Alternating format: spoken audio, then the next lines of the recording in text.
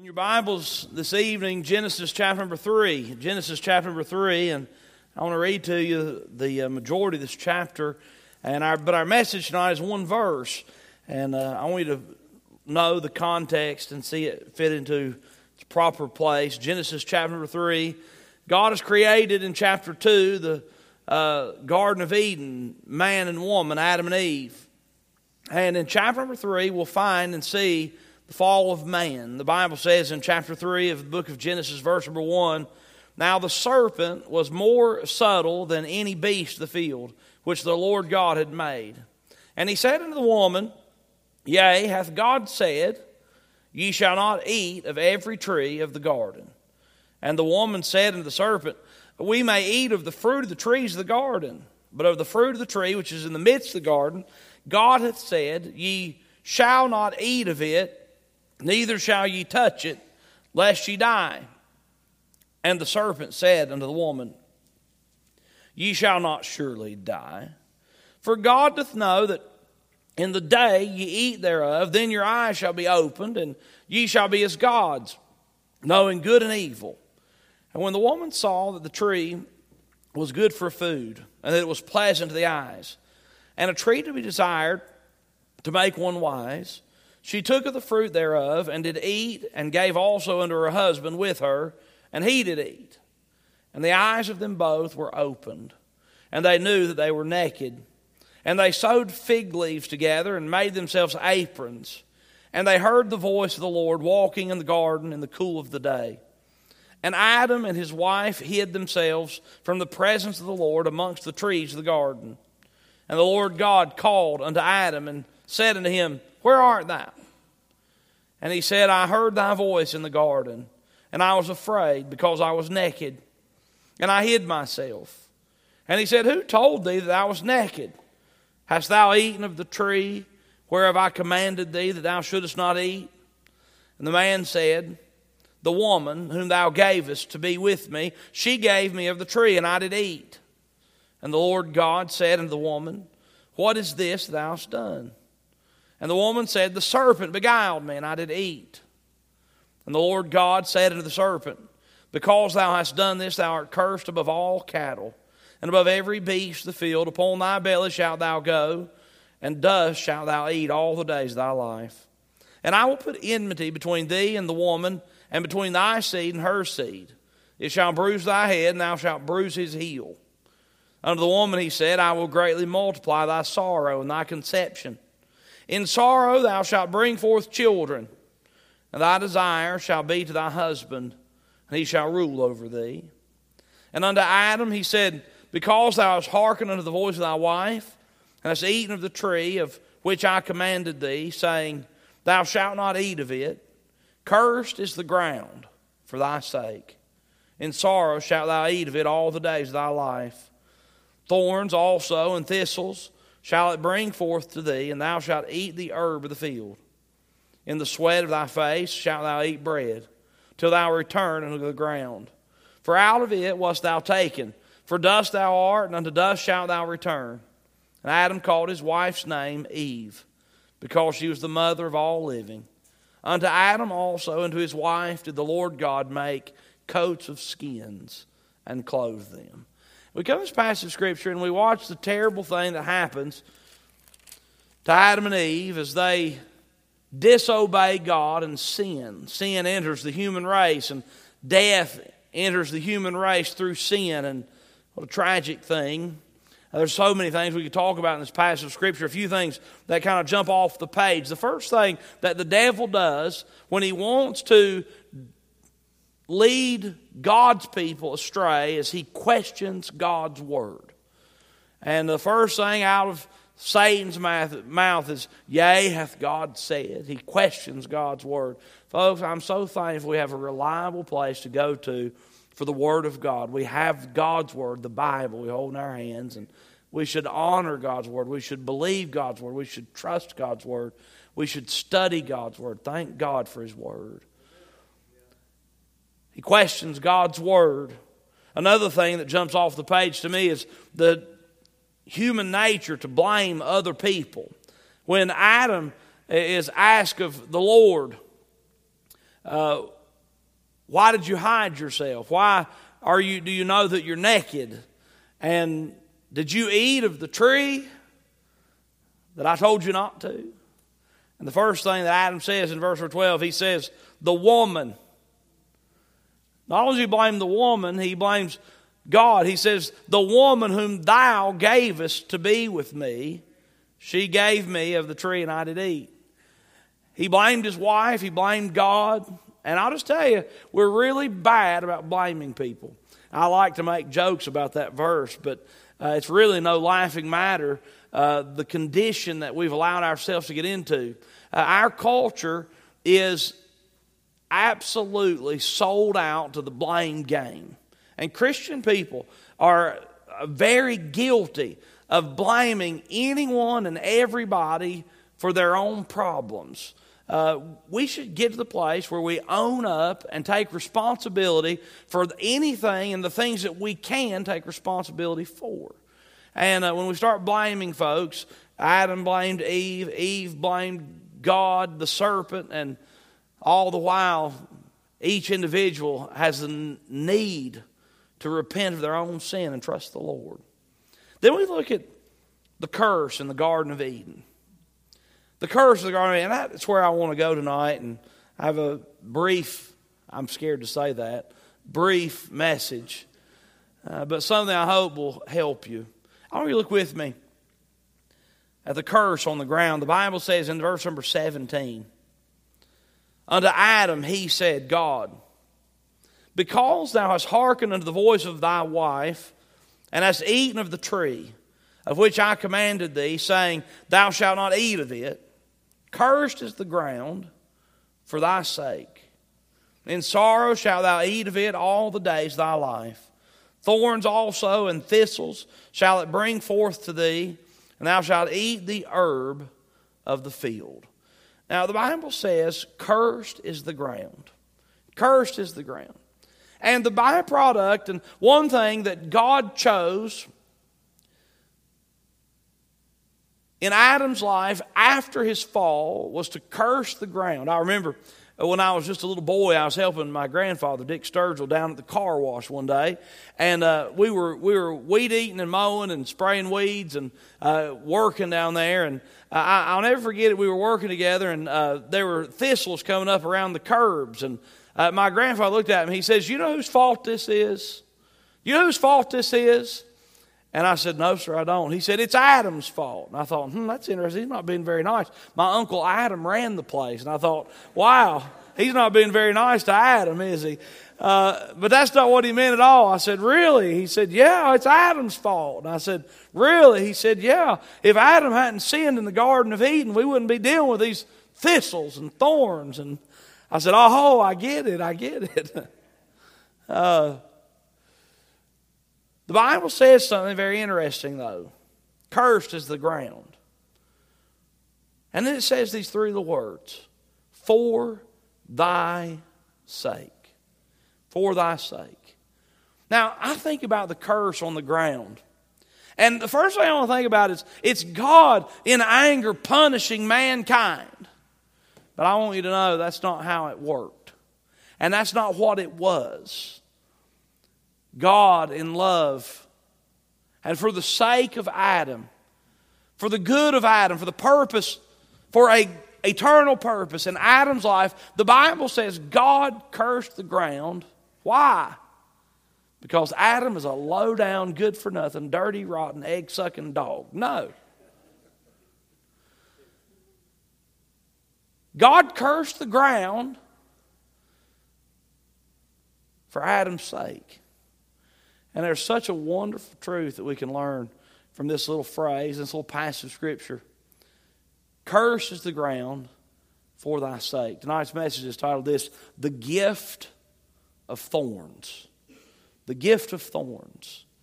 Now, the gift of thorns. I remember as a child, my mom, before she executed punishment on me that I deserved, I remember saying something that as a child seemed ridiculous. You'll never guess what she said. This hurts me worse than hurts you. I'm like, well, let's trade places. Let's trade places and see how you feel about it, you know. This hurts me worse than it hurts you. And I remember on numerous occasions when the Board of Education was applied to the seat of knowledge in my life, and I know that it was something that was hard for my mother to do. You know, you don't want to punish your children. If you do, you've got something wrong with you. We don't want to punish our children, but we must. And why must we? Because they need to learn. They've got to understand, and they've got to associate some pain with doing the wrong thing and sinning, some consequences with doing the wrong thing. And God cursed the ground, but God did not curse the ground because He was angry at Adam. He cursed the ground because He knew that Adam needed to be corrected, and Adam needed to be reminded and constantly reminded of Adam's need for God. You see, in an Eden-like situation, when everything was going great, God knew something about fallen humanity. When everything's going great, we tend to trust in us. But God in love along life's path allows trouble, allows the thorns to grow, allows the sweat, the toil. Why? Because He likes to hurt His people? No. Because He wants to constantly remind us that we need God. We need God. We need God. When we look at this passage of Scripture and we look at this little phrase, cursed is the ground for thy sake, may God remind us of a few things. Number one, I want you to know this. These thorns are for us and our good. These thorns are for our good. For thy sake. The thorns were for our sake. God is faithful. God allows things to come in our lives, and God doesn't save us from every discomfort. Why? Because He knows we need to know that we need Him. For thy sake. I don't understand all the purposes of God, nor do you. But I will know this, and I do know this, that God is working things together for good. God is a God of great purpose, and God is a God of perfect understanding, and we can love Him. And the thorns we deal with in our lives, we can thank Him for it. You see, these thorns are for our good. These thorns are for our good. They're for our benefit. And God would use the thorns in the ground. And it would have to be God to understand so perfectly what He could do that seems seemingly insignificant to be something that would remind people how much they need God forever. The thorns, the thistles, the toil. God drives us to Himself. These thorns are for our good. Will you look with me in 2 Corinthians chapter number 11? 2 Corinthians chapter number 11. We look in 2 Corinthians chapter number 11 and we meet up with the Apostle Paul. And the Apostle Paul, on numerous occasions in his epistles, he writes and tells us about glorying in infirmities. He was notorious for telling us that he was happy and he got to the place where he was thankful for trouble. How many of you last time something bad, really bad happened to you, like, man, this is awesome. Thank you, Lord. This is great. How many of you, you're riding down the road, you can imagine it like this, you're riding down the road and you see smoke off in the horizon, and it becomes clear the closer you get that there's a house on fire, and when you get close enough to see that it's your neighbor's house and not your own, you say, oh, praise the Lord, it was not my house. Or you get close and it is your house. You're like, oh, wow, praise the Lord, it's my house and not my neighbor's. You know, we've got this, we have this nature that we want to avoid all trouble if at all possible. But Paul had gotten to the place in his Christian life where he wasn't praying that God would send him problems and trouble, but he got to the place where he began to glory in infirmities. It wasn't like he was sadistic or sick. Some people like to look at the Apostle Paul who are critical and wrong and say he was twisted in his thinking. He got to the place where he liked pain like a cutter or something, which is the furthest from the truth. The truth is he had lived his life and lived for the Lord long enough to know that when trouble came down the pike, that it was God was going to use that trouble, even though it may have been rooted in sin, it had been rooted in wickedness, even though it had come along and it was grueling and brutal. He learned that the trouble in his life was something that God would always faithfully use as a catalyst in order to make him better, to give him strength, to further the gospel and the ministry that God had given him. And the Bible shows us some things in 2 Corinthians in verse number 30. Look what the Bible says. Chapter number 11, 2 Corinthians, verse number 30. 2 Corinthians 11, verse 30, the Bible says, "If I must needs glory, I will glory of the things which concern my infirmities." Yeah, he got to the place where he was glorying in his infirmities. The Bible says in verse number 5 of chapter 12, look down there just a little bit further. He says, "Of such an one will I glory, yet of myself I will not glory, but in mine infirmities." He's like, man, I am messed up. I'm infirmed. He says, and I praise God for it. The Bible says, verse number 6, he says, "For though I would desire to glory, I shall not be a fool. For I will say the truth, but now I forbear, lest any man should think of me above that which he seeth me to be, or that he heareth of me, and lest I should be exalted above measure through the abundance of the revelations, there was given to me a thorn in the flesh, the messenger of Satan, to buffet me, lest I should be exalted above measure. For this thing I besought the Lord thrice, that it might depart from me. And he said unto me, My grace is sufficient for thee. For my strength is made perfect in weakness. Most gladly, therefore, will I rather glory in my infirmities, that the power of Christ may rest upon me. Therefore I take pleasure in infirmities, in reproaches, in necessities, in persecutions, in distresses for Christ's sake. For when I am weak, then am I strong." You know what the Apostle Paul said? He says, I'm just going to testify to the fact that God gifts us thorns and troubles. He said, I've got a thorn in my flesh. And it's fascinating to me. And I remember years ago, Justin preached here at the church when we were young. And he preached on this passage of Scripture. And when he preached on this passage of Scripture, he made it very plain. He said, there's no indication in the Bible what Paul's thorn in the flesh was. There's lots of speculation, and you'll hear the speculations. They go from one extreme to the further other extreme, but there's no indication what his thorn was. And Justin, I remember, he said to the congregation of our church, he said, and that's on purpose, because God wanted us to be able to identify with the Apostle Paul. And we have thorns and they vary. We have besetting sins that are different. We have troubles that are various and in various forms. But the troubles, the thorns in our lives are things that God has intended to use to bring glory to Him and to help us to stay in tune with Him. And so Paul said, I found out something. I have to just embrace the fact that I'm weak and acknowledge the fact that God is strong, and that's a better option anyway. It's good. And God says to Adam and Eve in His Word, and to Adam He says, I've cursed the ground for your sake. And the Apostle Paul, he said, I had a thorn in the flesh, something that kept me humble, that kept me grounded, that kept my eyes fixed on Jesus and the sufficiency of Christ. He says, I've learned to glory in my infirmities. You see, these thorns are from the Lord. And these thorns are for our good. Oh, it's important to know.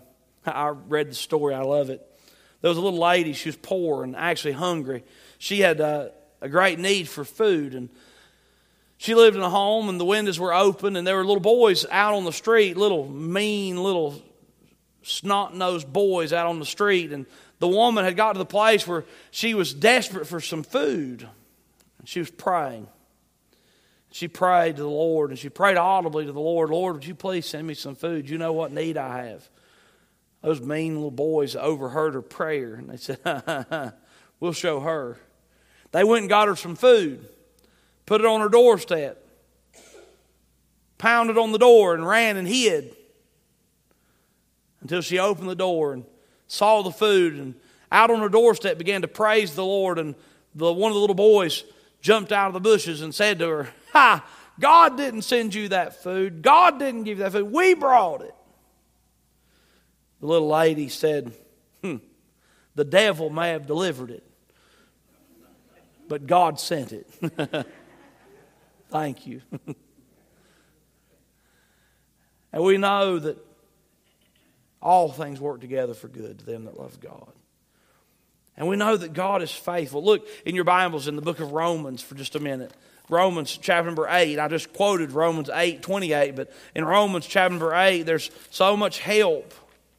Now, it's hard when we're going through difficult times to embrace the truths of Romans 8, but we should. God is working things together for good. The Bible says in verse number 35 of Romans 8, "Who shall separate us from the love of Christ? Shall tribulation or distress or persecution or famine or nakedness or peril or sword?" How many of y'all look forward to things like tribulation and distress, persecution? As a matter of fact, sometimes I think about the word persecution. Sometimes we worry so much about the possibility of coming persecution that often paralyzes us from being effective, bold witnesses for the Lord. Stop all that mess. We don't have to be afraid of that. Who shall separate us from the love of Christ? Tribulation, distress, persecution, famine, nakedness, peril, sword. Verse 36, as it is written, "For thy sake we are killed all the day long. We are counted as sheep for the slaughter." Yeah, there's trouble. Can any of these things separate us from the love of Christ? No. Verse number 37, "Nay. In all these things we are more than conquerors through him that loved us." I love verse 37. How hopeful is it? How hopeful. Now look, you've got a thorn. You got to remember something. God gives us thorns for our good. You got a burden that you're bearing. You got a fear, a fret, an infirmity. The Bible says, in all these things we are more than conquerors. First of all, we're conquerors. I love that. We're conquerors. I'm thankful that God gives us victory. He gives us victory. But God says it's not just victory from the trouble, victory from the burden that God promises and He's going to give us. He says, you are more than a conqueror. Not only do we have the promise of victory over so many things in our lives, and certainly victory for all of eternity, we have the promise of more than conquerors. We're conquerors, but in the midst of conquering, we end up with more. How many of you have ever been through great trials? You've dealt with big thorns. And the byproduct of dealing with big thorns and God giving the victory is something more than you could have ever imagined. God's helped you. God's prepared you. God's used the trouble for His glory. Oh, it works every time. We're more than conquerors through Him. I just want you to know the gift of thorns. These thorns are for our good. The second thing I want you to remember is this. These thorns are against the wisdom of this world. Don't fall into the trap that says, if everything's not going your way, surely it's because God isn't really a God of love, or there's no God at all. How could a good God allow bad things to happen to good people? The truth is, there's no good people. The Bible says there's none that doeth good. But in spite of the fact that we're not good, we're not righteous, apart from being saved by grace through faith in Jesus Christ, which makes us righteous. It's an awesome thing. We don't deserve the benefits and blessings of God, but we get them. And He's good to us. But as Christian people, we've got to think way beyond the days of our lives. You see, God didn't intend for us to live here on earth forever. How many of you have a yearning for eternity? Isn't it sweet how God puts that in our hearts? Now look, the older I get, the more I anticipate in eternity and heaven and glory. I really do. But I know for a fact that God has something so much sweeter and so much better in store for us all. All of eternity. God's faithful. You see, the world says, my lands, if things on earth aren't going perfect, then surely God is not love. And God says, that's not true. I've prepared all of eternity for you. I am good. God gives us the gift of thorns. Why? So we remember that we need Him. So we set our affections on things above, not on things of the earth. God allows thorns in our lives so that we stay humble and in love with Him. And as we stay humble and in love with God, the grace of God gives us the strength we need to face the battles that life will bring. And it gives us the promise and the hope of God's perfection in eternity and glory forever. Oh, it's good. You see, cursed is the ground for thy sake. And I wonder if maybe today you've just allowed the trouble of the moment to turn your affection away from the love and purpose and goodness of God. Maybe you've come to the place where you just hate, you feel like God's always punishing you. Let me tell you, the troubles that we face, they're not intended to harm us. They're intended to help us, to direct us, to humble us to the place where we know we need God. Isn't it true? When everything's going great, we depend on us. But God in love along the way sends a thorn. And it's a gift. Cursed is the ground for thy sake. And may God help us to thank Him for the thorns. And trust Him in the midst of the trouble. You'll always find Him faithful. He looked at Adam and He says, cursed is the ground for thy sake. Oh, I'm so thankful. For that's how the Lord works in all of our hearts. We can glory in infirmities. Why? Because anything that drives us to Jesus is good. Let's pray.